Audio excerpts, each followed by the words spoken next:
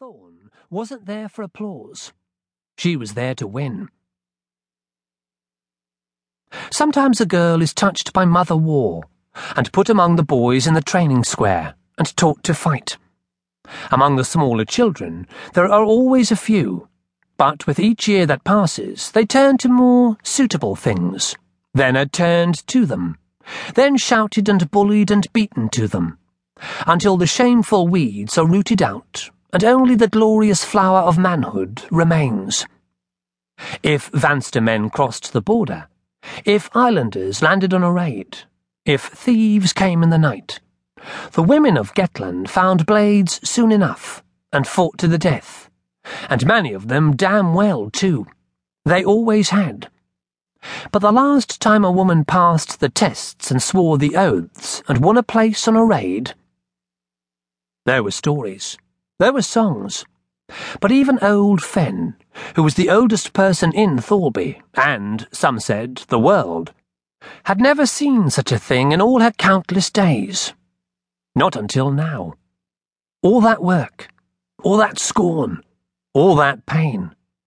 But Thorn had beaten them. She closed her eyes, felt Mother Sea's salt wind kiss her sweaty face, and thought how proud her father would be. "I've passed," she whispered. "Not yet." Thorn had never seen Master Hannon smile, but she had never seen his frown quite so grim. "I decide the tests you'll take. I decide when you've passed." He looked over to the lads her age, the lads of 16, some already puffed with pride from passing their own tests. "Rourke, you'll fight Thorn next." Rourke's brows went up. Then he looked at Thorn and shrugged. "Why not?" he said, and stepped between his fellows into the square, strapping his shield tight and plucking up a practice sword. He was a cruel one, and skillful. Not near as strong as Brand, but a lot less likely to hesitate. Still, Thorn had beaten him before, and she'd... "Rourke," said Hannon, his knobble-knuckled finger wandering on, "and Sordaff, and Edwul." The glow of triumph drained from Thorn like the slops from a broken bath.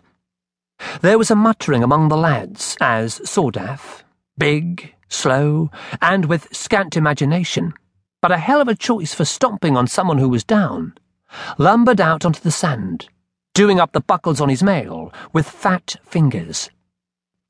Edwul, quick and narrow-shouldered with a tangle of brown curls, didn't move right off. Thorn had always thought he was one of the better ones. "Master Hannon, 3 of us." "If you want a place on the King's raid," said Hannon, "you'll do as you're bid." They all wanted a place. They wanted one almost as much as Thorn did. Edwul frowned left and right, but no one spoke up. Reluctantly, he slipped between the others and picked out a wooden sword. "This isn't fair."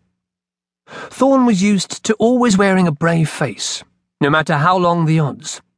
But her voice then was a desperate bleat, like a lamb herded helpless to the slaughterman's knife. Hannon dismissed it with a snort.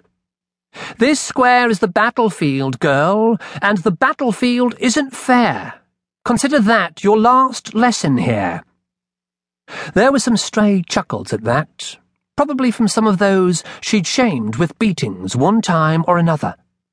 Brand watched from behind a few loose strands of hair, one hand nursing his bloody mouth. Others kept their eyes to the ground. They all knew it wasn't fair. They didn't care. Thorn set her jaw, put her shield hand to the pouch around her neck, and squeezed it tight. It had been her against the world for longer than she could remember. If Thorn was one thing, she was a fighter. She'd give them a fight they wouldn't soon forget. Rourke jerked his head to the others, and they began to spread out, aiming to surround her. Might not be the worst thing. If she struck fast enough, she could pick one off from the herd, give herself some splinter of a chance against the other 2. She looked in their eyes, trying to judge what they'd do. Edward